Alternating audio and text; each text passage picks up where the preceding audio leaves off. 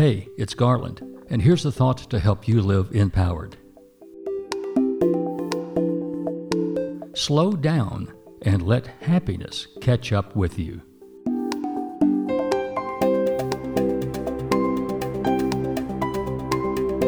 We believe the pursuit of happiness is a God-granted, unalienable right. But there's a glitch to that idea. We often equate happiness with success, and the pursuit of success is never ending. We're taught that no matter how successful we are, we should want more. In fact, we deserve it.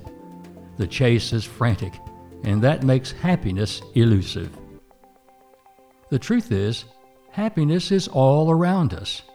It's in the thousands of small, unnoticed things that we blow past in our race to something better.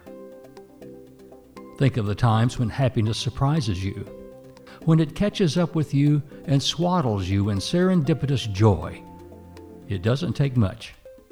A leaf blowing past that catches the sun just right, so it looks like it's dancing just for you.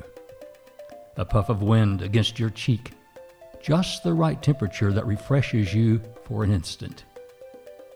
An aroma or fragrance that reminds you of a happy time. A child's smile and a squeal of delight. A bird's song.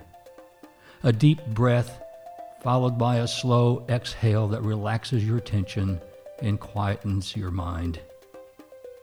The voice of someone you love. All those moments so easily lost by your hustle to succeed, but readily available because you slowed down enough to let them catch up with you. There's no need to pursue happiness, so let's quit striving to outrun it. Every day can be Thanksgiving Day when you slow down to be grateful and to find your true wealth in all the things money cannot buy. I'm Garland McWaters. Unleash the creative energy of your personal empowerment. Encourage the spirit, enliven the heart, enlighten the mind, and enlarge the expectations of living in yourself and in others.